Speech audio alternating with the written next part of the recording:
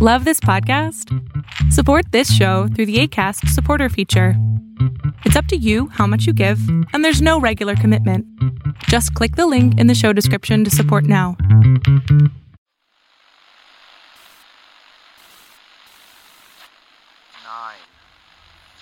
12. But we can discuss that later. Yeah. All right, Mr. DeMille, I'm ready for my close-up. Hooray for Hollywood. That's good, we finally hooray Hollywood. Coming to you direct from our super secret studio.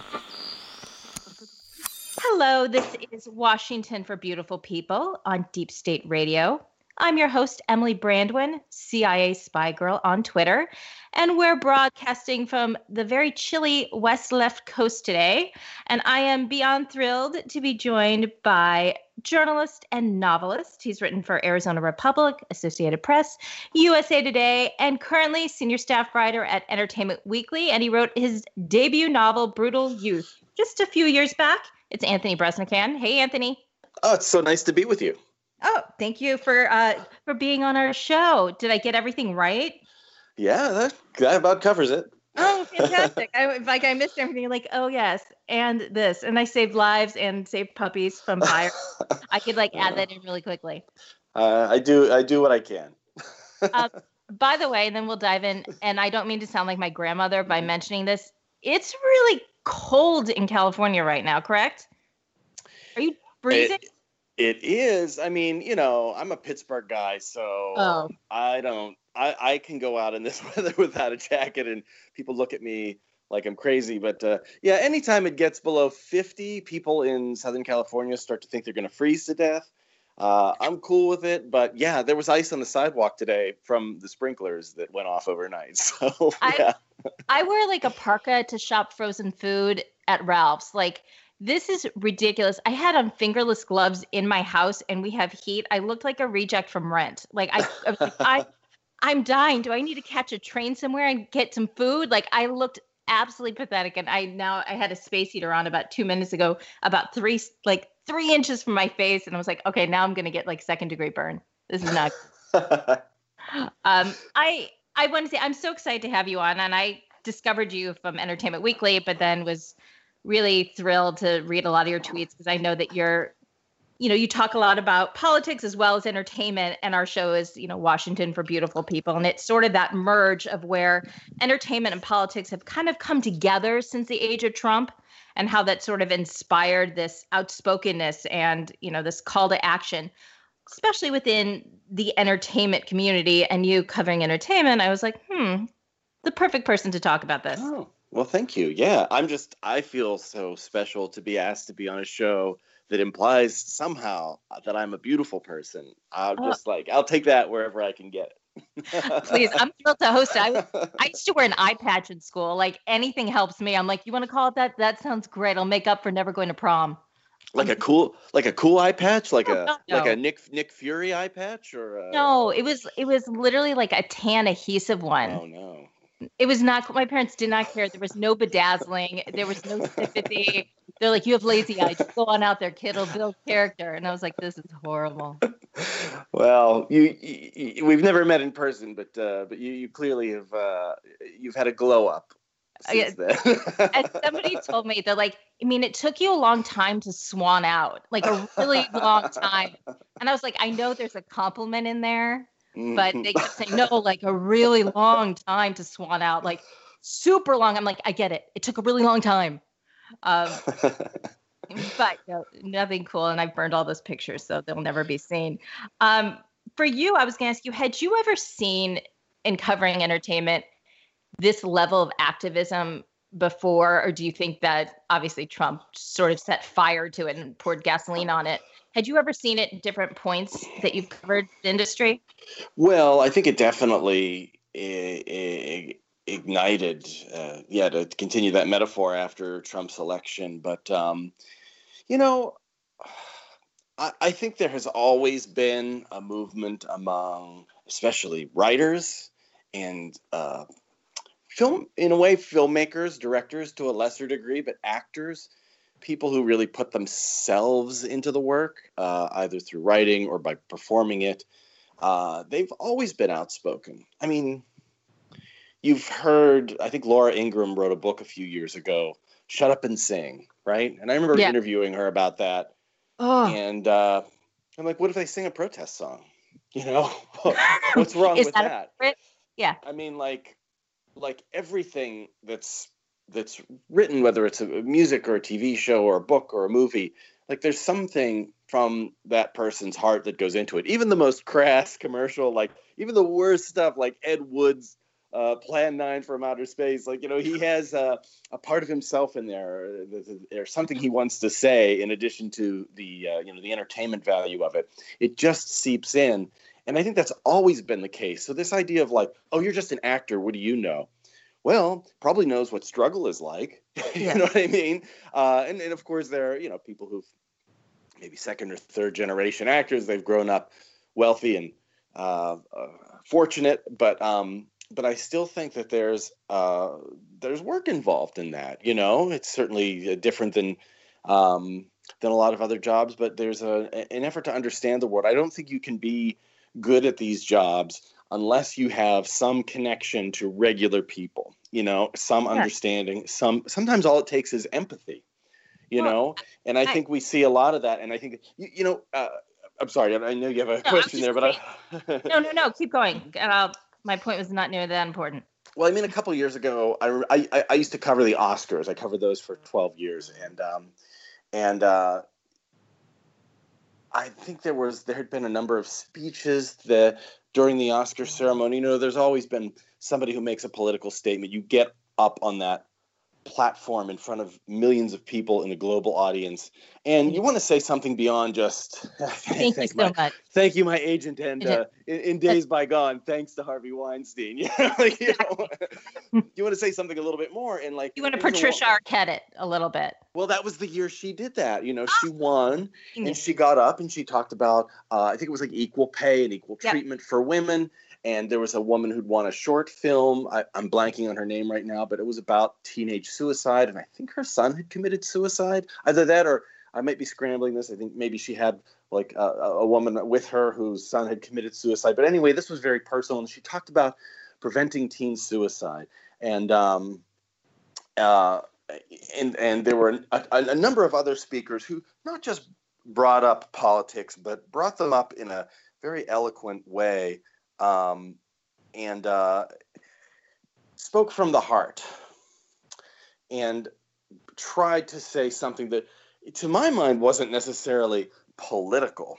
It wasn't like, oh, I'm up there advocating for a candidate. You know what I mean? Also, if you're talking about suicide, if you're talking about equal pay, to me, those aren't partisan issues. That's just exactly. That's just humanity. That's just saying we can do better and we need to do better. That same year, a friend of mine named Graham Moore, who's a screenwriter, won for The Imitation Game, and he got up there and he talked about his depression and never feeling like he fit in and wanting to take his own life and fighting back from that and encouraging people to stick with it and fight through.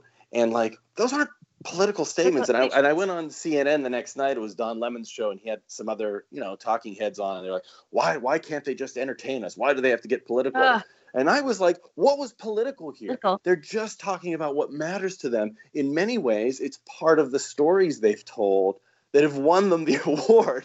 What's wrong with that? I'm sorry, which candidate are you going to vote for that's going to be like, you know what, suicide, whatever? Like, that to me doesn't even correlate to politics. Those are just issues. It's also so demeaning to me when people say shut up and act, shut up and cook, shut up and do something else, because we're all Americans. We all have opinions. To me, it comes off as just disgusting jealousy, and this just rabid jealousy that you're upset someone has a platform bigger than you and louder than you that's saying something that you don't want to hear. And the fact that Laura Ingraham would then write a book about people having a platform is, to me, the biggest form of hypocrisy out there. And take the actor or the famous side out of it. They're Americans. You know, I remember when Michael Moore made his statement that was booed and hissed by some at the Oscars and cheered by others. They always neglect to mention that.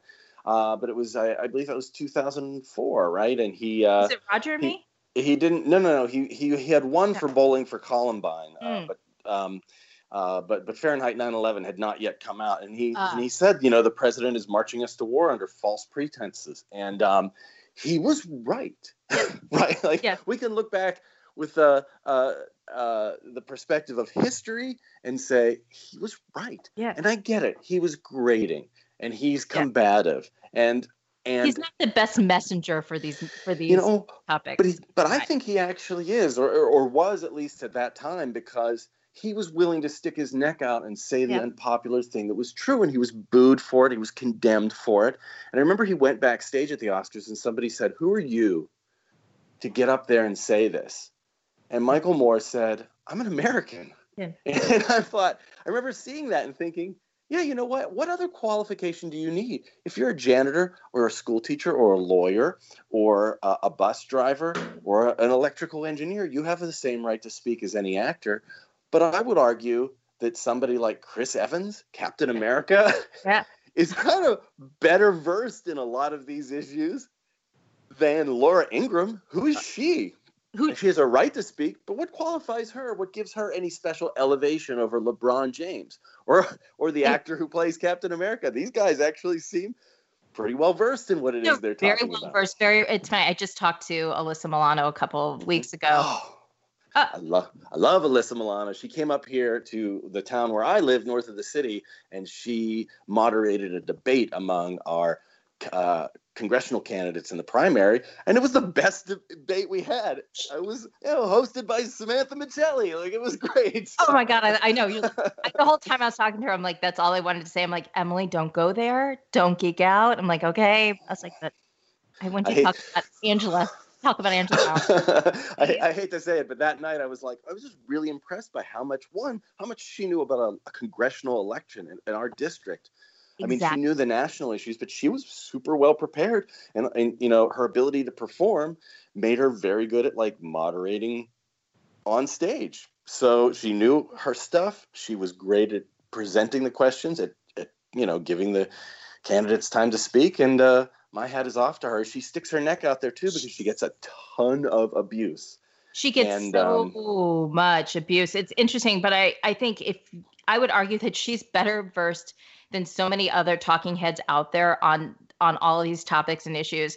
When we were talking, we went from topic. She knew everything, and she was so well read, and you can tell that it meant something. It meant something so deeply to her that she had researched it so completely. And I think you see that with a lot of people now, a lot of these celebrities, that there's substance behind their message. They're not just like a Tucker or a Laura. Not that I'm saying that anything bad, but I am. But like, you look at somebody like Shannon Watts. She was a mother.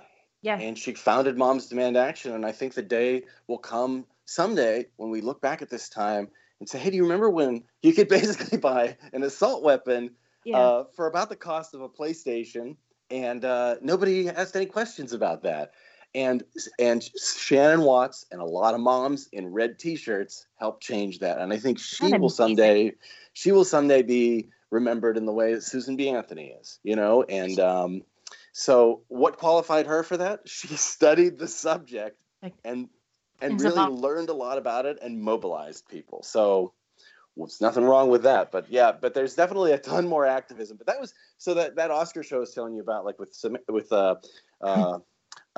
Patricia Arquette and Graham Moore and I think it was who won? Was it the director who won that year? It was, if she won, it was the director who won for what is the name? Oh, the movie just eluded me. Didn't he win for it too? Linklater? No. No. I don't think that was him. But I think there was I don't know why I'm thinking like I know this. I'm like, oh yeah, I'll look at it. He says it. It was either an actor or a filmmaker who spoke about being an immigrant, and it's. I wish I could look it up or have it at my fingertips. But these were all subjects that now are once again women's rights, immigrant rights, the way we treat people from other countries who come here asking for help, the way we treat people who are unhealthy and need medical care, whether it's from depression or another illness. These were all subjects that now have just been magnified because of the cruelty and the ignorance of not just the Trump administration, but Trump supporters. And I think that's a group that often gets a pass. And I think they feel ashamed when they see somebody who they like tell them what you're doing is wrong, and you know it's wrong. And it's one thing when it comes from your friend or your cousin. That hurts, right? Yep. You've said something racist, or you've said something that's just false. Yep. And it hurts too when it's an actor or a writer or a musician they like. And that's what incenses them so much. Because it's the same as when an actor, famous person dies. If they meant something to you, you feel sadness, even if you never met them. Absolutely. Because you feel like you knew them. You have that personal connection. And I think social media has also elevated that, where you feel even more connected to people, and that you see that they're a real person who's now impacted my life and changed me in some way. And do you remember when Meryl Streep, I think she got like a Lifetime Achievement Award from the Golden Globes. And of course she did. She's probably gotten like 2 dozen. I know. She just backed the truck, and they're like, here, what do you want? What do I need with another doorstop, right? I mean, this woman has been honored for decades, and but she used her time at the microphone not to talk about herself, but to talk about that moment. I think this was right after Trump had just been or was about to be inaugurated, and she talked about him mocking that disabled man in front of the crowd, and just how a powerful man, a privileged man, a comfortable man, somebody who aspires to the highest office would use his time in front of a big group of people to mock and belittle a person's disability. Like, what does that say? What kind of weakness does that reveal in his character and in the character of the people who were cheering? And she wasn't breathing fire. It was almost, you could feel the heartbreak in what she was saying. It's a very powerful speech. And I remember that vividly. Was your Sam? Like, absolutely. I know. Yeah, you could feel it was palpable in her voice. Yeah. And like, I didn't need her to sing. That wouldn't be the right place to sing. I didn't need her to act or entertain me. And, she could have given a speech thanking people for, the decades of support. But she'd done that other times. She used her time to say something that mattered and say something that was real and actually people needed to hear. And if you recall, there was this like a couple hours of like, oh my God, can you believe she said that amongst everybody? And then the people who support Donald Trump, the people who laughed when he mocked a disabled man, the people who deny he did it, even though we saw it. Even though there's proof to run the video, they're like, that's not right. That's not true. But he does that all the time. I'm sorry, we've seen a lot of Donald Trump, and we know all of his idiosyncrasies, and we can all do an impression now, and he doesn't do that unless he's making fun of somebody who has that disability. And then that shame, I think what Meryl Streep did was she made them feel a moment. She made the scales fall, and they felt a little bit of shame over what they had done, over what they'd supported, what they'd overlooked. And then, because they cannot deal with that shame or cannot accept the responsibility for that, they lashed out cruelly, in some ways violently, calling for terrible things to happen to her. They in a sense, almost, it made them hulk out a little more as in terms of their viciousness and nastiness in jeering, because she had made them feel like human beings again for just a brief moment.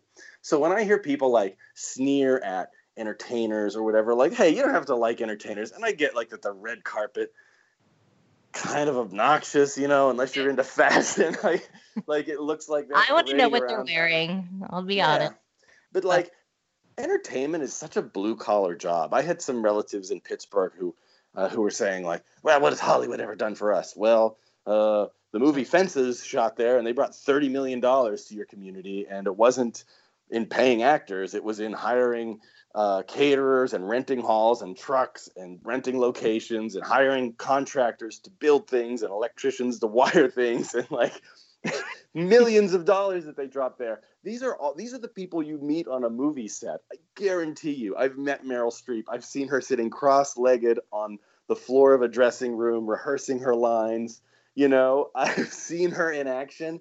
She would hang out at the bar with you and the rest of the crew over Donald Trump. Like, he's not going to hang out in your bar. He's not going to hang out with you. Yeah. He's not going to sit in your Pittsburgh dive. He doesn't care. And have a Yingling with you. He's only going to go places that have gold-plated toilets. And like, you know, working on a TV show or movie set, you're just surrounded by like not just blue collar people, but like every kind of blue collar person, like, you know, plumbers and electricians and carpenters and painters and also a lot of computer tech people, you know, lighters But we don't know that. Like, I think just when you watch a movie, you're like, oh, there's a director and an actor, and that's about it. Like, that's all you see. And then you see the credits, you're like, I'm sorry, what's a grip? Exactly. And it's going, you're like, oh, that's the gazillion people that make this little moment for you connect to you. And truck drivers and caterers who are cooking for all those hundreds craft of services, thousands of people. Yeah. So, like, you know, these are people who are, you know, and not everybody's in a tuxedo working on a movie. You know what I mean? Like, so I always think it's you know, comical that people seem to think that. And look, hey, there are smug, out of touch actors and rich people. Don't get me wrong, but no, I mean, believe it or not, breaking news. But I do think like there's a propensity among some to, I think maybe just look down your nose at anyone who's doing well. If you are that kind of person, if you're bitter-minded, and you know, when somebody makes you feel bad about something you supported, something that was fun. Like, let's be honest. Yeah. Bullies, like, you know, they have this little orbit of little like lesser bullies and toadies, and that feels good. Like, that feels good to be with like the strong person, because you don't have to be scared. You're picking on somebody else. They're going after somebody else. So even if you don't really want to hurt anybody else, you don't have that drive in you. It feels good to be with the bully. And that group mentality takes over where, we do things that we wouldn't necessarily do on our own because everybody's doing it. Everybody's doing it. And you feel included. And anything that punctures that makes you look at yourself and say, oh my God, I did that? That's not who I should be. Oh my God. Yeah. It's strange. You think that would make people change and it would touch their hearts, but sometimes the minute you touch somebody's heart, it just makes it lock up again, freeze over, and they lash out. And I don't know, maybe I don't know what it takes to change people, but I hope that, I mean, my fervent hope is that we've now seen enough stories, and people are now seeing enough stories, even after the government shutdown, where you're seeing 800,000 fellow Americans who literally, these are Americans who are dedicated public servants that are just working hard for you and me and are amazing, not biased Americans, seeing them suffer. And I don't know if that's closer. Maybe that's a pinpoint where they're like, oh, okay, that's really bad. You're hearing mothers talk about, do I feed my children or do I get chemo? A choice no one should ever have to make. No one ever should ever have to make that. And because I think we see all these other stories, and I don't know if it's easier to distance if you see what's going on in Syria, or if you see what's going on other places, or some of these other stories in America. But I don't know. My hope is that when you see things that are so close to home, hopefully that will change hearts and minds, or sort of a culmination of it all when you see children being ripped away from their parents. And if you cannot feel that in your heart, then there is something lacking in there. I have to state that. I know I'm incredibly naive, but that has to happen. Well, I think of that line that's the epigram that opens Fear and Loathing in Las Vegas from Dr. Johnson, like that Hunter Thompson always quoted, which was he who makes a beast of himself gets rid of the pain of being a man. I think that goes for men and women and sometimes little kids. But if you make a beast of yourself, you lose the pain of being a human. And I think sometimes that's what's at play, is that if we can, it hurts to think of those kids separated. It hurts to think of people who have to choose between chemo and their kids' school lunch and their house payment. And so if we can armor ourselves and make ourselves a little more vicious, or maybe they have it coming, that pretend makes it a little believe easier. The lies, because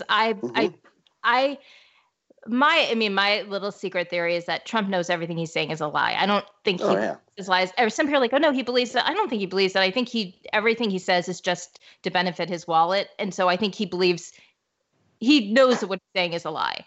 But what I hope that other people are, I think a lot of people also who support him know that these are lies, but they just excuse them and they kind of wear it as their armor. They just like the lie. Yeah. His crowd was bigger at his inauguration. You can look at those pictures. And of course, my brother works as a therapist with kids who have cognitive disabilities, and he's got his graduate degree in psychology. So I was like, what is the psychological thing that's happening here where people are looking at two different photos and they're seeing one size is clearly larger than the other. And yet they say the crowd that is sparse was bigger. What's happening there? And he said, oh, yeah, that's a phenomenon called lying. I've heard of this. I've heard of this phenomenon. I was like, oh, are they distorted? Is there some sort of confusion? Is there like a cult thing taking over? And he said, no, they just know which group is which, and they want they're in a way trolling the person asking the question. So then they can say, well, 79% of Trump supporters think this inauguration was larger. Such a petty thing to fight over anyway. But literally, and that's like what kicked off. I was like, really? That's how we're going to start? We're really going to start there? But important because it's a metaphor for like the lack of awareness of reality. And, we're here talking about actors and people who speak up. And I would say, look, there are a lot of people out there laying it on the line to speak up now, who've taken that a poem by the German priest. Is it Niedermeyer who said, first they came for, and I said nothing. First they came for the trade unions, and I said nothing. Then they came for the Jews, and I said nothing because I wasn't a Jew. People who've grown up knowing that poem who've said, no. First they came for the Muslims, not this time, Exactly. And they're not actors. They are teachers and plumbers and librarians and people who have 30 followers who are mainly their friends from their neighborhood or their high school who follow them on Twitter or Facebook. And they're speaking out. It matters. It's a ripple. And I even said this to Chris Evans. I don't think I'm betraying any confidence, but I cover the Marvel movies, and we were talking on the set of one of these films. And I said, I really admire you sticking your neck out because, frankly, you could avoid it. You don't have to. Yeah. You have a brand to sell. And the same goes for every other well-known person who has the platform. You have a business, and you're saying, here's what I believe from my heart. And here's what I know from my reading and studies. And it's not that I think that makes him or Meryl Streep or anybody else who's very famous a particularly special hero. I think there are tons of heroes out there, known and unknown, who are really risking everything to say what's true and real. But I think it fortifies those people who don't have the same platform to see, oh, Stephen King is speaking his mind. Chris Evans is speaking his mind. If they can risk it, I can risk it. And it just makes you, just like we said, you feel like you know these people, even if you don't. You feel like, hey, I'm not alone in this. There's one other person at least who's with me. Is there anybody you wouldn't interview now because of their politics? Like, would you interview, I know it's your job, but would you, like, if they're like, interview James Woods? Oh, I'd interview James Woods. Would you say anything, or would you have to be like, or would you be like, between you and me, James, you kind of suck? Look, I would keep it professional. If he had a movie coming out and we were doing a first look on the film, I would ask him about that. Just like if I was interviewing Stephen King about his new book, he and I might talk politics or go in that direction. But if my job was to talk to you about your thing, I'm going to talk to you about your thing. If there's a political dimension to it, I always bring that up. In fact, that's what I loved about this job, especially early on, was talking about those meanings and things that people believe. So I would gladly talk to James Woods about his activism and his views. Would messages from me to him? I'll just put him in a little letter. You can just slide it over. Well, here's what I say about James Woods. I think he's a great actor. I love a ton of James Woods movies, and I'm really sad he feels this way. But I'll tell you this. We got most of the cool people. Most of them. Like, I'm okay losing James. I'm okay losing like Chuck Woolery. I'm like, you guys can have them. I mean, like Chuck Woolery and Pat Sajak. Like, okay, like you guys can. Russia can keep Steven Seagal. I'm good. Like as Bill Murray would have said, medium talent. You know, like they can have. They're good. You know, James Woods, I think he's a cool actor, and there's a lot of films of his and performances that I think are great. I think it's kind of sad that he's gone this way, but I think there are a lot of people like him who have been brainwashed by Fox News and far right media like Breitbart, which, you know, to say nothing of these like dark sites like Stormfront and 4chan, which seem to create a lot of the memes and language that eventually trickles down then through Breitbart and into Fox News and then into the brain of your dad, you know? And I read so many fascinating articles with people just basically like mourning their parents who are still with us and were decent people and maybe are nice people in real life, but they've come to believe this fear-mongering and this deception and distortion and propaganda because it's on TV all the time, and it must be true. It's my uncle, not blood related, but my uncle. I like to make that clarification. We just can't talk when we just don't. And I'm going to see him actually at a family event, and I love him, and he's amazing. And I don't understand how he can support Trump. We've had arguments to the point where my husband's like, you got to keep it closed. I'm like, but I can't. And literally like physically like took me out of a room. I'm like, but another thing. He's like, you got to take it down a notch. I'm like, I can't. Yeah. And it's one of those things like we're never going to see eye to eye, so we can't talk about it. And I can't take it personally anymore, but I think that's where a lot of people are. I will say that James Woods used to be on my mom's list, as we all have a list. He is no longer on that list anymore. You mean like if you got a chance to have a passionate night with him, that list or a different list? No, that's the list. That would be the list. And I was like, still on the list, and not so much. I was like, you're lost, James Woods. I have a really funny story about that. Like my cousin-in-law and his wife, we were talking about U2. She loves Bono, you know, and I'd interviewed the band a couple of years ago, and she was like, "Oh, tell me everything." We're sitting there. She's like, "Oh, tell me, what did he look like? What did he smell like?" And he's like, you know, my cousin Johnny was, you know, he's okay. She's got a big crush on Bono, and she's like, "Oh, he's on my list. He's on my list, right, Johnny? Like that's okay." And Johnny was like, "Yeah, that's okay. Like I get it. It's Bono." She's like, "Well, who would be on your list?" He's like, "I don't want to play this game." She's like, No, come on. I choose Bono. Who's on your list? He's like, I don't really want to choose somebody for a list. I'm happy with you. She's like, No, you have to choose somebody. Come on. Who do you choose? Who's on your list? And he goes, I really like that blonde who walks her dog in the morning in our neighborhood. I think she was recently divorced. Yeah. Okay. You have Bono. I'll put her on my list. That's not fair. I also think I think the idea of a list is so hilarious. It's like if we see them in the wild, we're gonna run after and be like, okay, stop, Charlize, you're on my list. I have to say, I thought that was genius, though. Choose somebody. Hey, you know, maybe we'll meet on the while walking the dogs. Who knows? Hey, I'm allowed. It's on my list. It's funny. My husband used to make that joke because he was asking like my list. Also, I had like Mandy Patinkin and Patti LuPone. So he's like, I think we're good. And he's like, well, maybe I should put Mandy on my list because we're so competitive. I'm like, you could do that, but to say like he's like. There's a lady who like washes my hair, and I was like, you can't put people who are like within reach. See her a lot.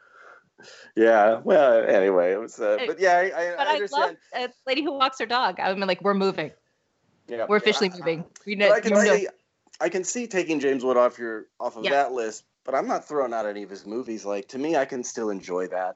And I am relieved that like 98% of the artists I really love also have their hearts and minds in the right place. So good places. You know, imagine somebody. I saw this on Twitter. Somebody was like, imagine being MAGA, and like every musician and actor and writer hates and performer you like is constantly tweeting about what scumbags you are.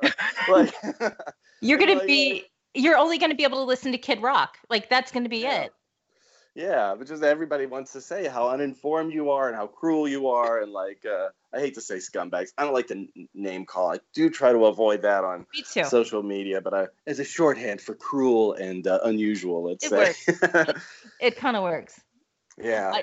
Who are you excited about for 2020? Like, who out of the candidates, who do you think? Who are you like? Okay, this excites me, or I think this could generate enthusiasm enough that they could beat Trump. Well, you know.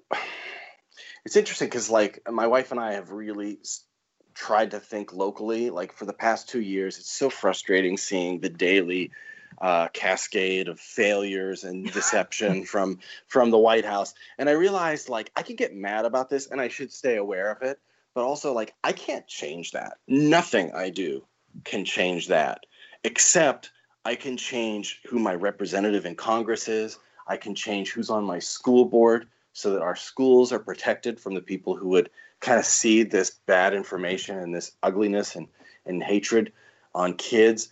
And like, we really did start thinking locally and working to elect those candidates. And we flipped our district from Steve Knight to Democrat Katie Hill, who's now amazing.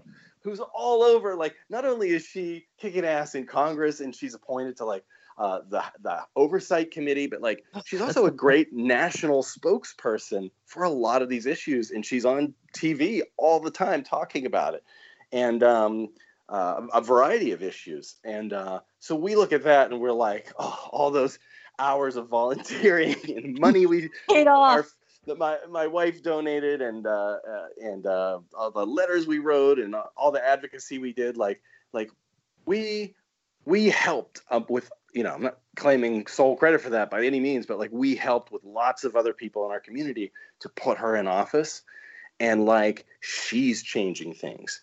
She is one person pulling an oar who's changing things for the better among all those wonderful women in white that we saw at the State of the Union. Like, she was there. And like, when I see her in action, I just think like, okay, now that's what we did for the midterms. And now, as you said, like, who am I excited for 2020? Like, my wife and I are trying to keep our minds open. You know, we want to hear, hey, it's a rapidly evolving situation, right? So let's find out who was in blackface in college. Oh, God. Well, I just was told I have a few more minutes, and I want to end. But I was gonna say Kamala Harris really blew us away. She to me is like, she's inspiration. Mm-hmm. I wish we had more time because I could literally just wax on and on.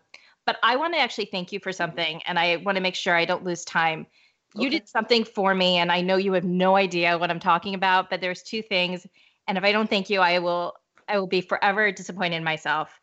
A couple years ago, I'm going to try to do this without crying too. A couple years ago, I messaged you. I didn't have a lot of followers on Twitter. My aunt, who is like my mom and means the world to me, she was dying.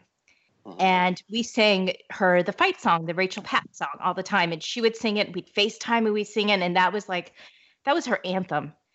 And when it was just really, when it was really bad, you kind of get desperate when somebody is sick and you're just like, what can I do? And there's nothing you can do. And you just hope. And that doesn't always feel like enough. And so I thought, I'm going to try to get Rachel Patton to email her and just tweet at her, because my aunt got on Twitter because of me. Mm-hmm. So I tweeted her and I messaged you and I said, hey, can you help me? Can you message her too? You have people, maybe she'll listen. And you did. And Rachel tweeted my aunt. Oh, well, I'm so glad to hear that turned out for her and gave her. And just so you know, it was because of you. And I'm beyond grateful, because she saw that when we were flying out there, and I asked my uncle, I was like, did she see it? And he goes, she saw it, and she smiled, and it was one of those things you kind of cherish, those smiles. So it it meant the world to me. And I just want to tell you, like, you know, social media can be a shithole place and full of evil and horribleness, but it can also be a place of just goodness and connection. And that that was everything to me. It was everything to my family to know that she had that and she had that smile. And so I just want to say thank you. And you also wrote me a very kind note, and that kindness I will never forget. And a couple years ago, or it was like last year, you also wrote a piece on Mr. Rogers. Oh, yeah. Which I will tell everybody, you have to read it. It is remarkable. It is beautiful. And I was going through a day where I was missing my aunt and just thinking about her a lot. And your piece was the perfect timing for me to read that, and kind of just filled my heart. And so that's one of the reasons I also wanted to talk to you, because I feel like I knew you and I knew your heart, and I just wanted to say thank you, because if I didn't get to do that, I'd be remiss. So thank you. Well, thank you. That you've really, moved me with that. That's an amazing story. And I really am glad that you like the Mr. Rogers thing. It's funny. I tweeted that out as like a little thread while I was putting my son to sleep. Like, he was like 4 years old at the time. But, bedtime is always like, because you have to sit in there with a little kid, make sure they don't like get up and start doing Legos or something. Like, just rock him to sleep, put him in his bed. Then it's like, I'm going to sit and scroll on my phone. And usually it's a time of like extreme peace in the room and extreme anger as I read the evening news, like about what's happening. And I started tweeting out this Mr. Rogers story, and the reaction to it really surprised me. But it was one of those things where it blew up in a good way, and I'm so touched that people liked it. And I'm a little bit chagrined that the thing I dashed off while I was sitting in the rocking chair, taking more time with it had I known.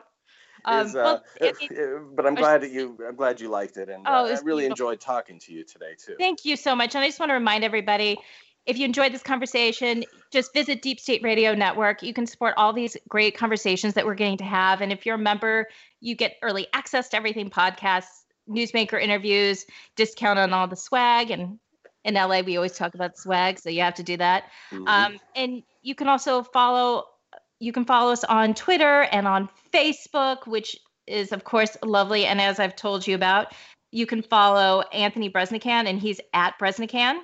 Mm-hmm. on Twitter, and you can follow me at CIA Spy Girl.